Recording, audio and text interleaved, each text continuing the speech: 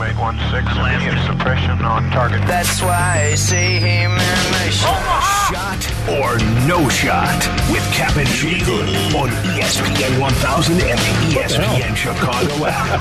That's why I see him in the shot. Good morning and welcome in to the Cap and J Hood Morning Show. Courtney Cronin's in for Cap.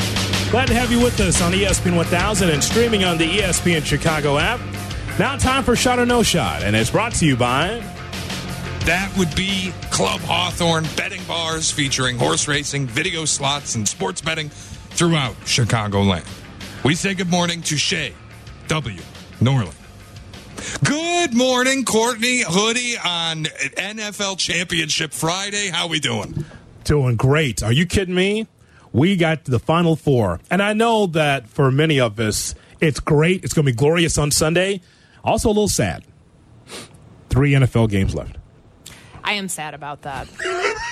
The 3 NFL games. That's all we've got left. You're not ready for Pro Bowl weekend?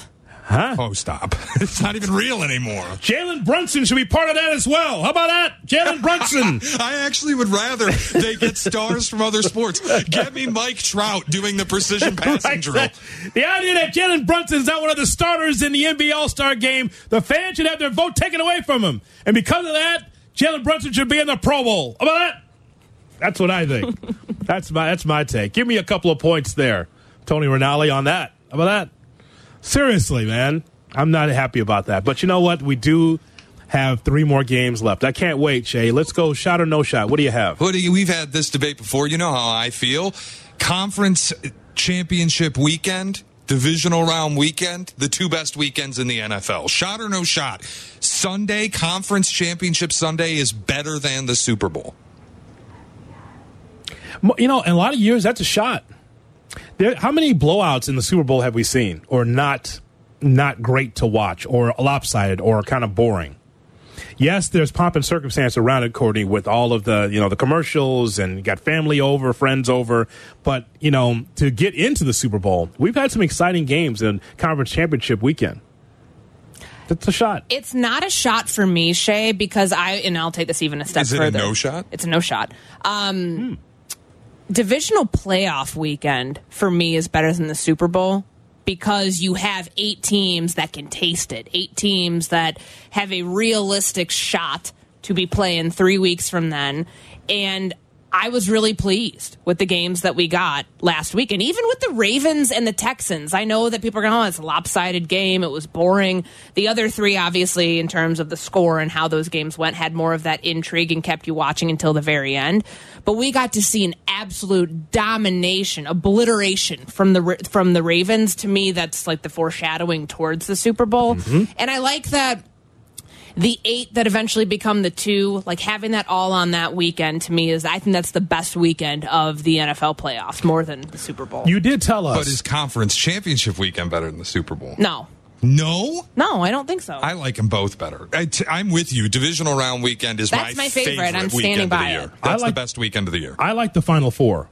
I've been more pleased with the Final Four, the conference championship weekend, than the Super Bowl. For me, I like that Final Four. Going back to what you told us last Friday, I think you were in the minority of saying, when we asked you which game you're looking forward to, Houston and Baltimore. Mm-hmm. I think that what I was saying to Cap is, I think Courtney wants to see what C.J. Stroud looks like in a big spot, mm-hmm. and then to see if there's going to be rest or rust with Lamar Jackson. Yep. And you saw a little of both, right? Lamar and the Baltimore Ravens not so good in the first half, and then they look more like the Ravens in the second half. He said post-game, because we played the sound when I was hosting on Sunday morning, he's like, well, I can't tell you what I said at halftime. Someone's like, what'd you deliver? What was the message? And I would have loved to have been a fly on the wall for that. And I know, and it's like not at all taking anything away from Lamar, but can we talk about how good that defense is? Like, you could hear the impact of those hits. Yeah. Holy cow. Oh, historic. Like, that was out of control. And that shows you the balance that team has offensively, whether it's Lamar rushing for 2 touchdowns, whether it's him throwing for 2 touchdowns, and watching what they did on defense. that unit doesn't have, like we were talking about the Lions, that unit doesn't have like the star elite pass rusher, the one guy, the TJ Watt, the Myles Garrett. It has a collection of dudes from Kyle Hamilton to Roquan Smith. And hey, if you're a Bears fan, you're going to root for the Ravens because of Roquan Smith. You want to see him succeed. I'm a Roquan guy. Yeah. I'm a Georgia guy, but also a Roquan guy. So, yeah, I would say so. We should also point out, Shay, and I said this, I believe, a few days ago, and it's one thing to watch a regular season game, but there's something about the electricity and the hits and the urgency in the playoffs. I mean, it's not like we've never seen football in person before, but it's something about those playoffs, man, where it's just the ruthless aggression that these players go through, especially when the playoffs are on the line, one and done. It is amazing.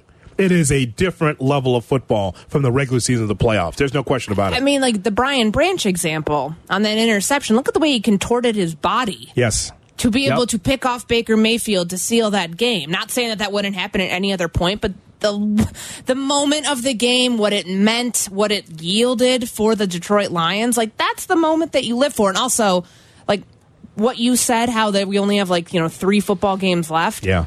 Like that's why I'll go with divisional playoff weekend being better than the Super Bowl and better than conference championship weekend, because then I get more games and I don't have to be thinking about the end. You also don't get an atmosphere and fan base like you did in Detroit in the Super Bowl. You kind of get that fan base, that atmosphere a little bit more in those playoff games. Because the Super Bowl's a corporate event. It's not for the fans. That's why I get so mad when Cap goes, I want the conference championship games to be neutral site. F that.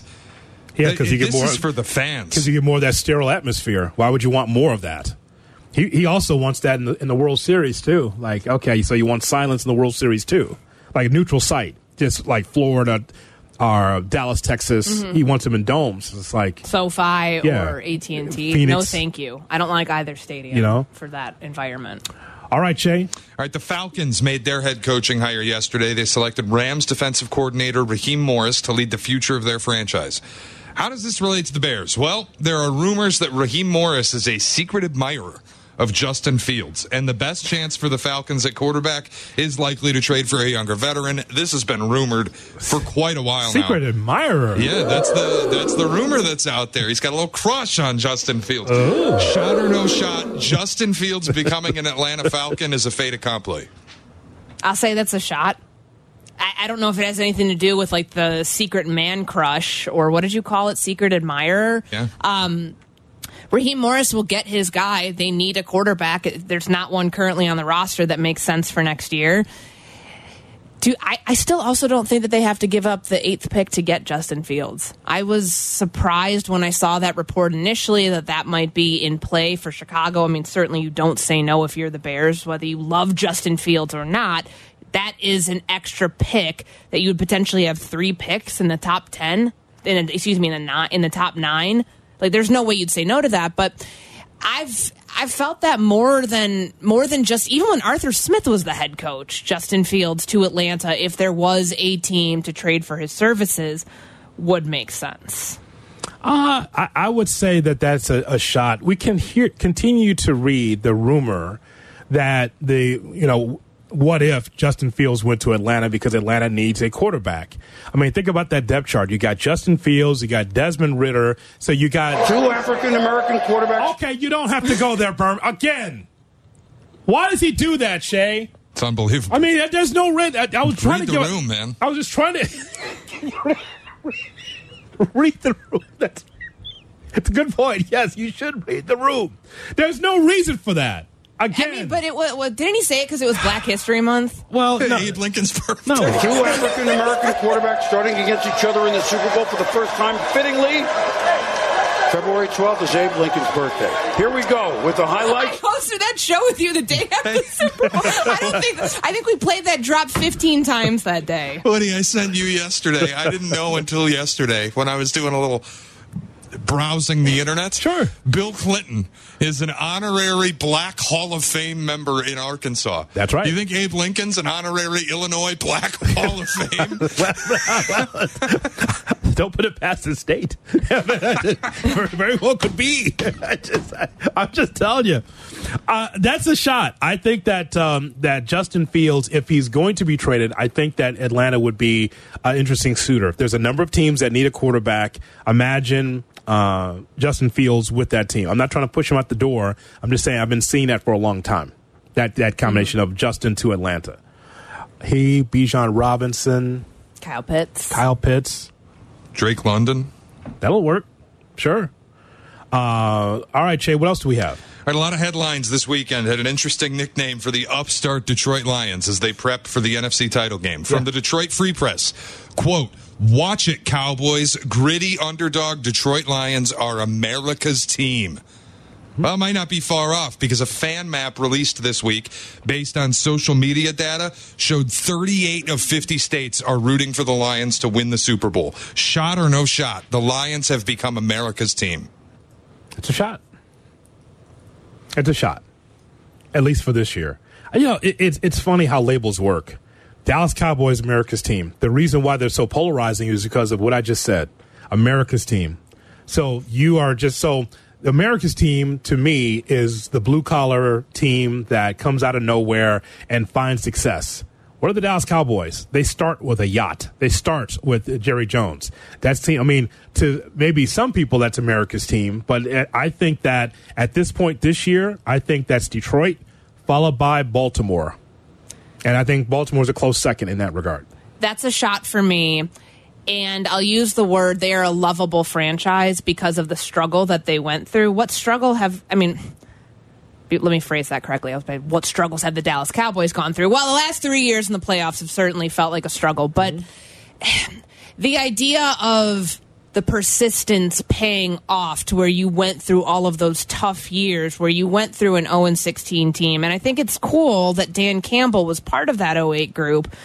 And you get to see it through, like having the main players on this team, whether it's Aiden Hutchinson having grown up in the city, or not in Detroit, but like in the surrounding area, whether it's Dan Campbell, people who actually loathe the struggle, live the struggle. That's what makes them, like, when you can actually achieve your goals and achieve your dream of getting to the highest stage, or at least, one step before there. Mm-hmm. That's what makes it just an admirable team to get behind. But can I say one thing? Because I know that the Lions love, and I saw the NFL put this thing out on January 23rd, this tweet, like, for the city of Detroit, like, blue collar this, blue collar that. Detroit's not the only city in America that has that mentality of blue collar, middle class people. Like, I just feel like that you can't monopolize that. Los Angeles has that. There's parts of Chicago that have that. Like, yes. It does drive me nuts. We're like, no, we're the only working class city in America. No, you're not. Baltimore has that. Yes. You know why I know? I watched The Wire. You watched The Wire? Yes, that's how I know that. Exactly. I mean, every day, it's the one thing that kind of drives me nuts, Shay, as a resident Michigander. Yep. Like, do you not see that too? Like, where it's kind of like, all right, like, there's more than just the Motor City and GM and all these other things and smokestacks. Like, hell, we have that, like, in Gary. Yeah, 10,000 lakes in that city, or in that state. No, that's Minnesota. Michigan, too. Oh. Okay, so Minnesota can't monopolize that. All right, it's fine. I'm learning about things this morning. All of this is about slogans and marketing. A lot of it. For the Dallas Cowboys to be called America's team is a joke. At this point in time. All these years later, absolutely. I mean, it's at not the time, the 90s anymore. Like under Switzer and Jimmy Johnson, sure. I totally get that. But I think now that's just marketing. And now you could just poke holes in that because look at them. Just look at them.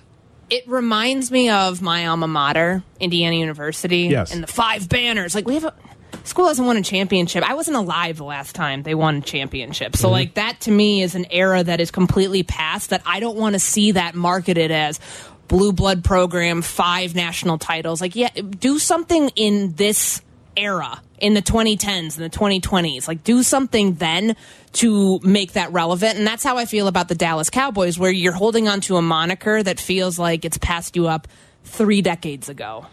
All right, Shay. All right, yesterday, Patriots wide receiver Kayshon Boutte was arrested in Louisiana for sports gambling violations. Louisiana State Police said in a release on Thursday that Boutte faces 1 felony count of computer fraud and 1 misdemeanor count of gaming prohibited for persons under 21. Basically, he used an alias because he was underage to get into gambling websites. And in the span of 11 months between April 2022 and May 2023, placed 9,000 bets. Wow. That's 27 bets a day. And I ran the numbers for fun. If you bet every single regular season NFL, FBS, college football, NHL, and NBA game all year, you'd still come up 2,000 bets short of 9,000.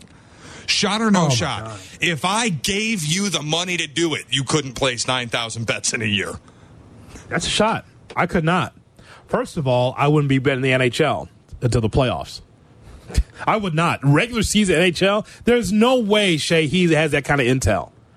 There's no way he has that kind of time for research. All of that? It's not like he's going to Fat Jack, is it? I think he's just going willy-nilly. He's just hitting, favorite. That's what he's doing. It's kind of like taking the SATs. He's just putting all A's on there, just seeing if he's going to get an answer right or not. Seriously. That's a shot. First off, I wonder, when did he have the time to do this? Because if he's betting before a Sunday game, their Saturday games at LSU, he's sitting in team meetings, just scrolling on his phone, making all of these bets. What I just want to know, and I'm not endorsing this, but I'd love to know what were his picks? Because he hit on a lot of them. He won. Here's the total: $556,267. He won? He won that much, and that's basically because he used the money he got from the bets he won, and he kept using that money to bid on other things. The guy's clearly very good at this, so if he gets arrested for this and he's no longer able to play in the NFL at some point, if they determine that, I don't know, if he gets suspended for a year, isn't FanDuel lining up? Isn't one of the DraftKings, any of the other sports books to have him on as an analyst? Because clearly he's very good at what he did if he won that much money. I have a feeling they're going to ban him. I don't think they're going to let him continue to gamble. Well, then he definitely should have a seat on ESPN Bet. Yeah. Right next to Fortenbaugh. Carlin versus Joe versus this guy. Versus Kayshon Boutte. Versus washed out NFL receiver Kayshon Boutte. I love Kayshon, you once bet 9,000 plays in the span of 11 months. How did you do it? I love the idea of Carlin versus Joe versus Boutte. I think that should be the show. If he's that good, because what's the percentage of that, Courtney? If he's winning that much, what is that, Shay? 60%? It says he 65? It says he deposited. This is according to this arrest warrant. He deposited a total of $132,147.53 into the account. $400,000? Yes, more or less. And he only withdrew $50,000 of it. So, was he? Clearly, he was not acting alone. There's got to be somebody else who had, who was in on this, and he was just the one who goes down for it because his name was on the account. Are any of these guys going to learn to get an alias or not put your username or your Gmail or your whole government name on this? Okay, JFK, he didn't act alone. Okay. All right. Yeah, there's definitely a two-shooter theory on this one, in my opinion. I've been reading the JFK report. I mean, seriously. Just Conspiracy Cronin comes out again. That's a FBI character. on line 10. That's a character. Cronin does have this conspiracy theory in her. And so how would he have had the time to place 9,000-something bets alone? Does the guy sleep? You got him, practice. No, you got him like a Bumpy Johnson type guy that he has this whole conglomerate. All these people that are around him to help him make these bets. You think he's got a sketchy chalkboard that he's putting the bets up there? I wouldn't be surprised if he had monitors to be able to track. He's got his own sports book in his house. Probably. It's not as impressive. He didn't bet on horse racing. Where was those TVG bets, Shay? There weren't enough gray horses. Let's go. Couldn't find enough gray horses to bet on. Let's go around the NFL. Nick Foles sucks. He sucks. I'm just a fan. I'm not a football evaluator. I love the Green Bay Packers. The guy is drunk, but there he goes. This is not Detroit, man. This is the Super Bowl. I want winners. He starts to come and then he pulls out. This is a really thickly built guy. I mean, what's the answer you're looking for on these things here? Time to go around the National Football League here on the Captain J. Hood Morning Show. Khalib. Now, talk about Khalib Williams and so many others. That would be me. As we turn now to Shay Norling with Around the NFL. Shay? All right, it is championship weekend in the National Football League. 2 big games with big quarterback matchups. Brock Purdy and Jared Goff. Okay. Maybe not expected early in the Niners were expected to be here, but I don't think a lot of people were picking the Lions to make it this far. And on the other side, kind of chalk, Patrick Mahomes and Lamar Jackson, Chiefs and Ravens. I want full game breakdowns. Picks with scores. We'll start in the NFC because, actually, let's start in the AFC. We'll go chronological. The 2 o'clock game comes up first. Patrick Mahomes, Lamar Jackson, Chiefs, Ravens. Hoodie, what's your read on this game? Well, I believe that Kansas City has been able to hang in there. I mentioned last week that I was almost like, man, putting my palm to my forehead. Of course, I should have rolled with Patrick Mahomes because they found a way to win on the road against Baltimore. But, I mean, that's one feat. But to go to Baltimore to win, I don't think that's going to happen. I love the Ravens -4 to win this game, and the reason why is because Lamar Jackson is a weapon, is going to be able to run all over this Kansas City defense, and I think that he can exploit the secondary of the Kansas City Chiefs as well. As good as Baltimore was in the second half of that game against the Texans, I think that they will carry that momentum into the Kansas City game. I think that it's one thing to beat an underachieving Bills team, Courtney, but I think to be able to do it twice, Kansas City, look, I shouldn't have bet against Mahomes the first time, but I'm going to do it this time. I really like Baltimore to win this game outright because Lamar as a weapon against that Kansas City defense, with the way he gets the ball out, the way he can run, the way he can get it down the field, I think that Baltimore can win it. Look how much trouble the Chiefs defense had against Josh Allen when he got out of the pocket last week. Mm-hmm. Like, that is Lamar Jackson. That is, 2 rushing touchdowns. He threw a touchdown as well against Houston last week. Now, this is certainly a different caliber defense, the way that Spags brings pressure, whether it was on Tua, whether it was on the Bills last week. I think that will still be there. But this is too complete of a team. And let's not forget, who's coming back this week for the Baltimore Ravens? Mark Andrews is coming back. Mm-hmm. That's his security blanket. He hasn't had him since the knee injury on that Thursday night game against the Cincinnati Bengals. So I think that it's going to be too much for Kansas City to handle defensively. But on the other side of that, are you really expecting MVS to go and make 2 insane catches again after the clunker of a season that he put together? Patrick Mahomes clearly you can have a down year, and if you have number 15 on your team, you can get to the AFC Championship. I think their luck runs out. They're on the road for a second straight game. They're going against a far better defense than the one that they saw last week with Baltimore and not the Bills. I like the Ravens by 3 in this game. Yeah, and so, Shay, when we look at this, we go back to 2021 when the Ravens and Chiefs faced one another. This was a game in which Jackson ran for over 100 yards, a couple of touchdowns, and the Baltimore Ravens defeated Kansas City in that game. I think the same formula could be right there again for the Ravens to defeat the Chiefs and be able to get it done. I was wrong last week.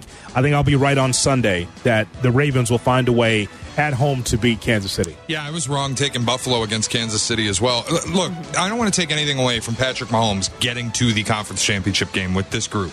It's incredible. Yes.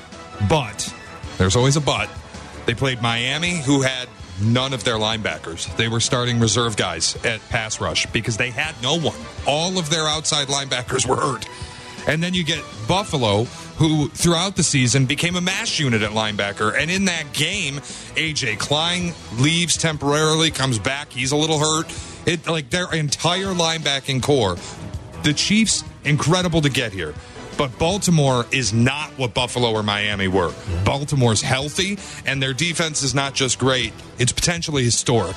It's the only defense in the history of the NFL to lead the league in sacks, takeaways, and points per game. They're unreal. And on the offensive side, they're getting better than half a point per play the last 3 weeks. They're just, to me, they are a team that if they pull this off, they will go down in the top 10 in NFL history. They have been unbelievable this season. And so I'm going to go Baltimore. And honestly, I think it might not be close. I think Baltimore could win this by multiple touchdowns. All right, let's go to the next game. The NFC, the prime time, 5:30 kick. Big quarterback matchup. I mean, this is top billing. Brock Purdy and Jared Goff. This is what you hope to see when the season starts. Hoodie. Well, okay, so let's talk about the breakdown of this, Courtney. So San Francisco's defense has been stellar all season. 8th in total defense, 3rd in points allowed. But they've had their problems against the run. Now, when I think of the Detroit Lions, I don't think about Gibbs and Montgomery first. Obviously, you think about Goff and the system and the offense and how it works. But I think that the Lions still have to be themselves. It's just unorthodox the way they throw the football, especially when they're up in games. Instead of running the football, taking time off the clock, they do it the way they do it. But I'd like for the Lions to be able to run the football because I think that that's a weakness that they can exploit. I think Detroit can run the football against this 49ers defense. So I look at it from that standpoint. Let's break that. Before we even get to the score and what you think, let's just talk about the intangibles of the game. What about that aspect? I mean, the Packers did it on them last week. Yeah. And they did it, this was a 49ers team that looked a little rusty. And certainly from like a play calling perspective, I don't know why Kyle Shanahan didn't get Christian McCaffrey more involved early on to build a lead. Like, they're not a team. San Francisco's not a team that plays from behind all that often. Like, they don't, it's a completely different identity when they're playing catch up instead of jumping out in front. And what are the Lions good at doing? Last 2 games, jumping out in front. And yeah, Jared Goff didn't, like, the version that you got against the Rams was a different Jared Goff. He came on in the 4th quarter, which is what mattered against Tampa Bay. But that's an area I think that they can exploit. The area that I think the 49ers are going to try to exploit are the offensive line has held up so well for Detroit this year. Jonah Jackson, Frank Ragnow, they didn't practice yesterday. So that does worry me, and I know that they gutted it through. I mean, Frank Ragnow was an absolute warrior last week to play through the toe and the knee and the ankle injury. Like, he just got rolled up on in a really bad spot. Are they going to be healthy enough to protect against the Chase Young, Nick Bosa combination? That's what would worry me if I'm thinking about like how the Lions can exploit or I guess go against like their strength. Okay, but the run game, and you lean on your run game because you're right. Like, that is an area where San Francisco has shown that they're vulnerable. So let's take it the other side with Deebo Samuel. If nothing else, he's going to be less than 100%. I think he will play. But here's the thing. If he was, who's 100% this time in the National Football League? I guess what I'm saying is that if he was a real threat offensively and healthy enough to be a threat, they could really wear out, I think, the Lions secondary because there is a weakness there with the Lions secondary that they can go. Because this is why I think that if you're looking for points, you could do that. Brock Purdy nickel and dimes his way down the field. But Deebo Samuel as a big threat would be harmful to the Lions in a big way. But if Deebo Samuel can't get it done, who's going to be the big play threat for Purdy and the San Francisco 49ers offense? McCaffrey, Brandon Ayuk.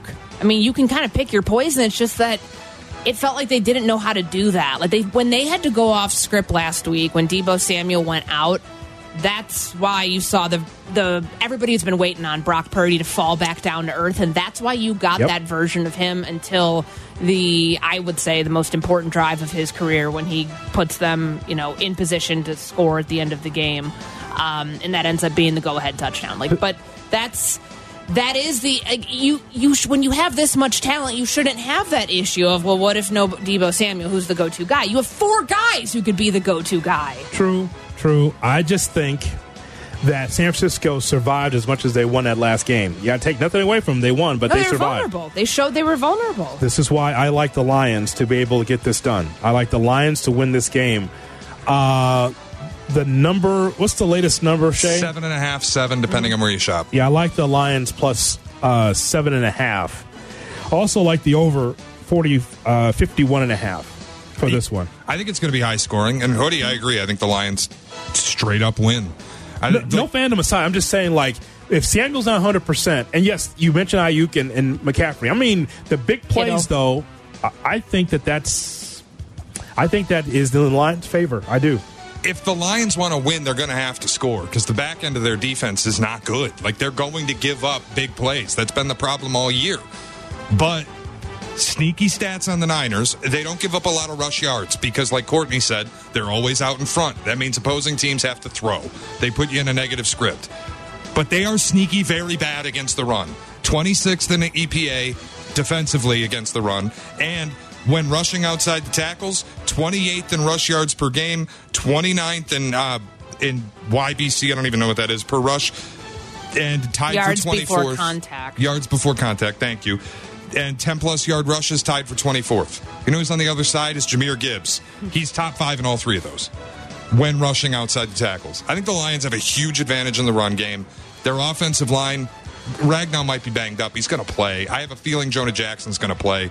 When they're healthy and they all play, the Lions have 1 loss on the season. It's the game in Dallas that if anyone watched, people would argue the Lions won that game.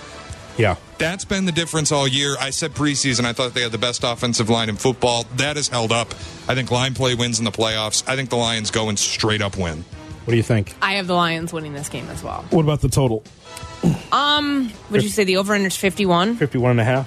I'll set it. I'll take the over on that. I like the Lions +7, +7.5, whatever it is. I think this will be another close game. I think both of them are going to be within a field goal of each other. Shay, any reports on where the public money went, just for the clarification for the audience on either game? Any sway one way or the other this week? I can grab it very quickly. The Ravens-Chiefs game is a dead split. Ravens and Chiefs both getting 50% of the bets, but Ravens getting 66% of the money. Remember I told you, when you see a differential like that, gives you a pretty good idea where to go. That was Ravens-Texans. I bet the Ravens. That was also Texans-Browns. I bet the Texans. In the Lions-Niners game, again, dead even. Half the money on the Lions, or half the bets on the Lions, half the bets on the Niners. Niners getting a vast majority of the money at -7.5. Did you ask Keyshawn Boutte who he's taking in this game? We should. Can we get him on? Let me get in touch with... is he in jail? Let me get in touch with Louisiana State Police and see if we can get a quick hit with Keyshawn Boutte.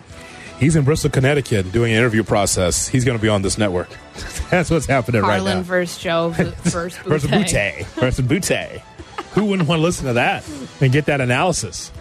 Courtney Cronin will join us now. Oh, she's already here. Okay. It's 8:30 on Friday, so she's already here. So we will talk about Bill Belichick. The NFL doesn't want Bill Belichick anymore. Is that surprising? I mean, is it? We talk about that coming up next. John Schriffen, the new voice for the Chicago White Sox, will join us at 9 o'clock. All part of the mix on the Cap and J Hood Morning Show.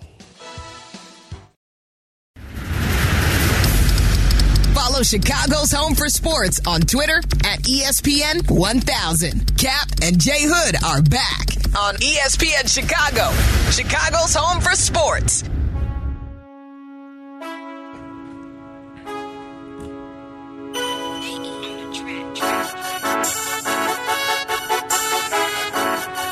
Cap and J Hood, weekday morning, 7 to 10 here on ESPN 1000 and streaming on the ESPN Chicago app.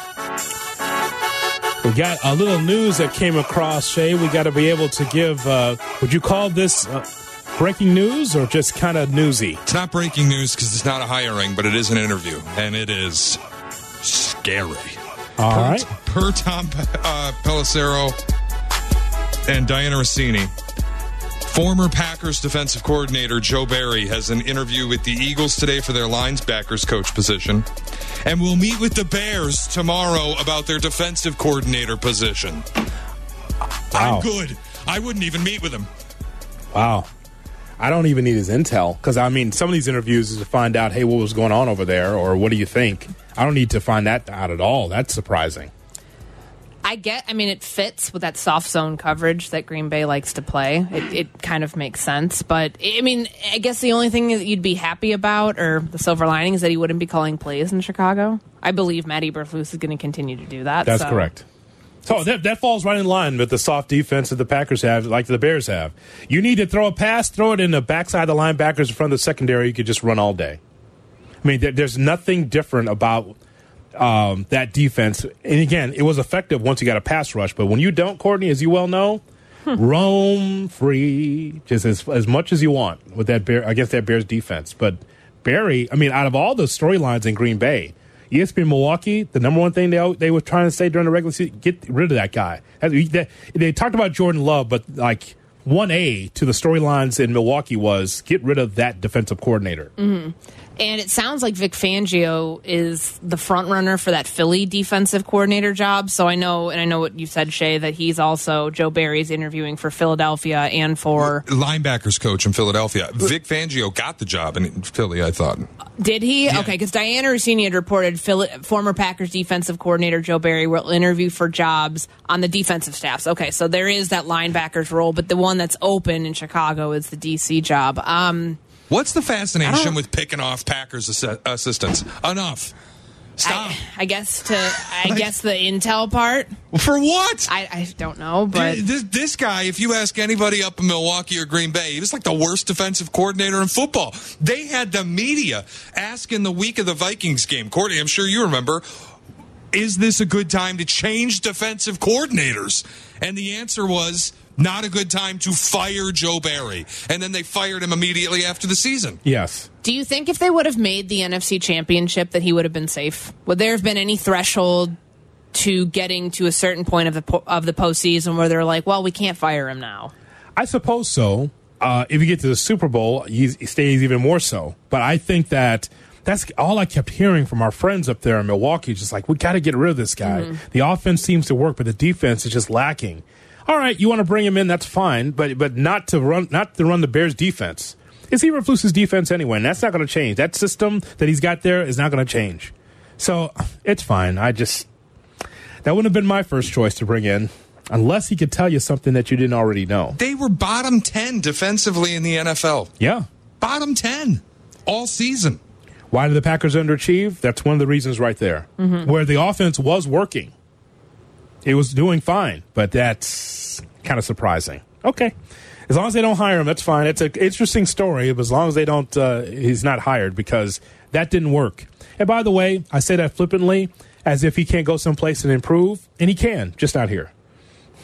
I'm not saying that he's unemployable. I'm just saying just not here. It doesn't make sense. Like, if you're trying to improve your coaching staff, and yeah, I know he's not going to be calling plays here, but why take a step back with somebody who came under such fire this year, whose defense has fallen off a cliff the last couple of years? I mean, there were talks about him being fired or people calling for his job after last season. Mm-hmm. But they got the pass of, okay, it's the last year of Aaron Rodgers. This team's going to undergo major changes in the offseason. But this would go against the trying to find the right people for the job. Unless they really think that there's nobody who wants that job because that job's not appealing to some because they can't call plays. There's people within your own staff that you could promote into that DC role. So, I've said all along, I would love to see John Hoke in that role. Well, but what if you get the press conference, you get the call and say there's going to be a press conference at House Hall, the introduction of the new defensive coordinator, and through the side door, that would be me. He comes in and says, I'll do it. That'll be me. So and him staying head coach and DC. That would be me. I mean, it's his defense anyway. It's his defense. I don't see it, and I felt this all along. I don't see him giving up play calling for another DC. Like, this isn't going to be a Sean McDermott situation where, his DC leaves and he's got to hold on to play calling duties for a year. I think he wants to give that up. I think that he needs to give that up, considering he had way too much on his plate this year, plus a firing midseason of the OC. For Eberflus, that's job security. Holding on to your play calling duties. You saw what the defense looked like when you took it over week 2. Mm-hmm. There's no reason for him to give it up. But that does, of course, limit your candidate pool for people who want to take on a DC role that will allow them to call plays, that will allow them to potentially become head coaches and look like attractive head coaches. I'm not surprised this one's taking a little bit, and I don't know if there's going to be any sort of name that blows away Bears fans for the DC, like for the void that they inevitably Let's fill. go, man. Is it any surprise that these failed coordinators, and I know it's harsh, but to me, Joe Barry's a failed coordinator. Mm-hmm. Luke Getsy got fired. Mm-hmm. They're both interviewing for coordinator positions on other teams. They have powerful agents, my friend. That's exactly right. When Trace Armstrong is your agent, you have he has a lot of skin in the game. Luke Getsy should be a QB coach somewhere. He shouldn't be coordinating the Raiders offense. I understand that, but you know how this works with the good old boy network. Yeah, the friendship network. It's so stupid. You know what it is, man, but Courtney hit on it. The agent shines you up from the muck and mire that you were in the previous job. That's just what it is. So what happened in Chicago? Well, that dog wouldn't hunt. We tried to do the best job we could with Justin. It didn't work out. Well, could you work with our quarterbacks? Yeah, absolutely. I watched the film, and I really think I could be able to. I mean, that's what you do. You come hat in hand and say, yeah, we didn't get it done in Chicago, but I still know the offense because I work with Aaron Rodgers. That's on top of the LinkedIn resume. Mm-hmm. It's on the top of it. It's not Justin Fields. It's Aaron Rodgers. I was in that room. That matters to some teams. Whether it's right or wrong, Jay, that's the way it works. You know what's going on, but for other teams, they need to fill out those spots, those coaching spots. Got to fill them out. If I were running an NFL team, I know Matt Patricia's probably going to get a job somewhere as a defensive coordinator, and that team's going to fail miserably because he's a joke. Yeah. Not according to the tweets that I saw. Good. The ones that were breaking where, he was leaving the Philadelphia Eagles and that he is a bright defensive mind. You know which ones I'm talking about, right? Oh, yeah, of course. How about the tweet this morning from someone? Luke Getsy keyed the Justin Fields late season improvement. Dude, put a bullet through my brain. I can't stand that. The editorializing of those tweets that you read from people whose W-2 reads NFL, it's infuriating. And I know that you guys see these things because they're the ones who get fed that information right away, because it either comes from the agents or it comes from the team, which literally they work for the NFL. I promise you, there's a format to these. Like, you will see it from now on, and you'll never be able to unsee it. It's the news that's happening, when it's going to happen, and then these people, these insiders, putting a bow on it. And it's not from my network. It's from the one that literally gets a W-2 that says National Football League on it. They have a way of trying to sweeten it by putting a bow on the end of it to pump up the candidate, pump up the person who's about to interview for the job, because who fed them that information in the first place? You scratch my back with the information. I scratch yours by giving you credit for what was it?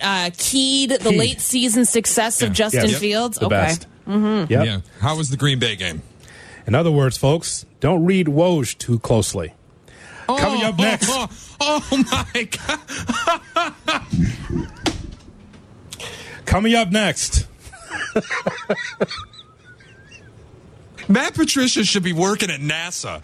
Enough. No. Be a rocket scientist. Hey, man. Hey, I'm just telling you, all these insiders, the way these tweets are written, you know who's going to be the next hot head coaching candidate.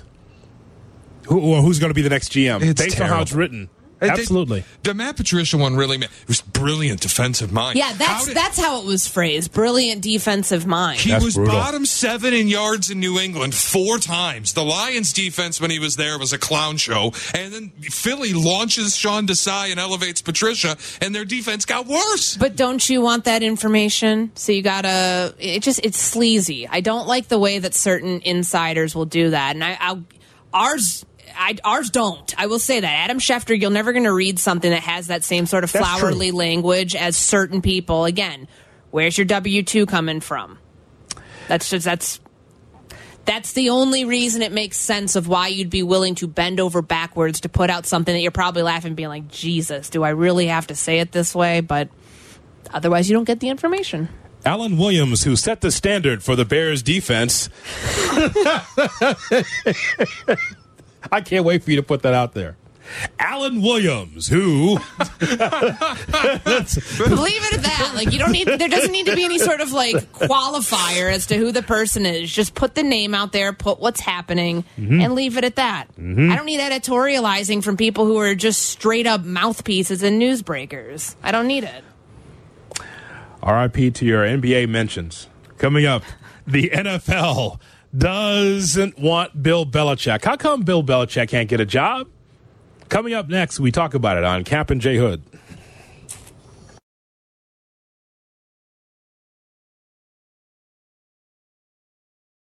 Welcome back to Cap and J Hood Experience. Weekdays from 7 to 10 on Chicago's Home for Sports, ESPN Chicago. Right about now.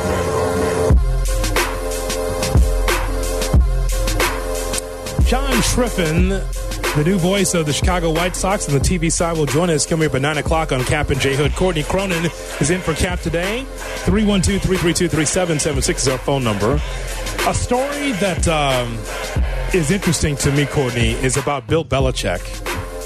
I mean, all the championship rings with the New England Patriots, and he's closer to being a podcaster with his buddy Nick Saban than being a head coach in the NFL.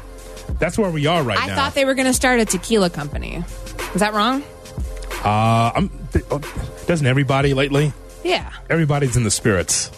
I think that'd be a great podcast. I would drink their tequila. Welcome into the Belichick and Saban podcast, brought to you by Tequila. Nick, how are you? I mean, pretty much. I mean, that'd be the number one podcast out there. Those two sharing stories. Bill Belichick. You would have thought, Courtney, there would have been more suitors than just the Atlanta Falcons. I thought, despite the age, that Bill would have one more run as a head coach. And I just feel like there's just way too much power and there's way too many irons in the fire for Belichick. I think that not only would he want to be head coach, but also did what he did in New England, run the draft, be head of free agency and all that. And I don't think organizations have the stomach for that. No. And the hardest part is that you remember when Robert Kraft was talking about how it's kind of like once you get started with that pattern, it's hard to take it away. When I thought Atlanta was the fit because we know that Arthur Blank has made some big swings before. He tried to get Joe Gibbs. He tried to get Bill Parcells. He couldn't do either. This was supposed to be his big fish get. But if you're Bill Belichick going in and you realize that Rich McKay is the one behind the scenes pulling the strings, and whenever there is a football move that goes awry, he's not the one getting blamed. He's the one, controlling Arthur Blank and guiding the franchise the way that it's going. Like, that one made the most sense to me because of the general manager situation where he could railroad Terry Fontenot if he wanted to, and he could probably have more control over personnel, but there was never going to be a team that would bring Bill Belichick in and give him the same sort of power that he had in New England. That was an unprecedented model, and honestly, that was the model that the Patriots were, even for what all that Robert Kraft said, that's the model they've been trying to get away from the last couple of years. There was a lot of buzz at the Combine last year that Belichick was considering parting, giving off some of that personnel control, so much so that there were active general managers in other places that were rumored to, hey, if this happens, maybe we try to get back to New England. It's not that the game has passed him up by any stretch. It's not that he still doesn't have it because of a 4-13 season last year and a 29-38 record without Tom Brady. It's that the NFL is skewing younger, and it's skewing away from the Pete Carroll, Bill Belichick types. Mm-hmm. And I don't know. I know that the idea is, okay, well, if he doesn't get a job this cycle and there's 2 left, we heard early on Washington didn't seem interested in that. I don't anticipate that changing. What are you going to do? Sit out a year and then come back to it in 2025? I think that's it. I've always thought that if Bill's not going to get a job, that it would be the Navy job or lacrosse. He's weird that way, Mm-hmm. But I never thought that all the doors would be shut, though. Yeah. I mean, there is the resume, but also I just think that there are a lot of teams that just don't want to deal with Bill at age 70, thinking that he controlled a draft and free agency. Also, very few teams want to be able to give the whole operation to one guy. You'd have to blow up your whole model. Yeah. Like, how could you envision doing that if you were already building towards something? And yeah, the Chargers had a GM opening, and they had a head coach opening, and you're already bringing somebody in who's going to want a lot of control, but the runway is longer for someone like Jim Harbaugh, and how many more years he's going to do this coaching thing? Like, what if it weren't to go well with Bill Belichick in year 1 and 2, and then you're back in this place a couple years from now? It can't just be, man, we want the greatest ever to come coach here, because everybody has a shelf life. For so long, everybody in New England got the treatment that Bill Belichick just got. He was able to surpass it. Like, nobody was irreplaceable for so long in New England, yet Bill Belichick wasn't that guy. He was not able to be replaced. He finally got effectively a taste of his own medicine in that respect, and it's tough to see him now on the sideline, because I don't think we're ever going to see him back on actual sidelines more than just that podcast idea that you brought up. All right, in 2 minutes, we will hear from John Schriffen, the new voice of the Chicago White Sox. That's coming up with Courtney Cronin and Jonathan Hood with you. Cap and J Hood, weekday mornings, 7 to 10.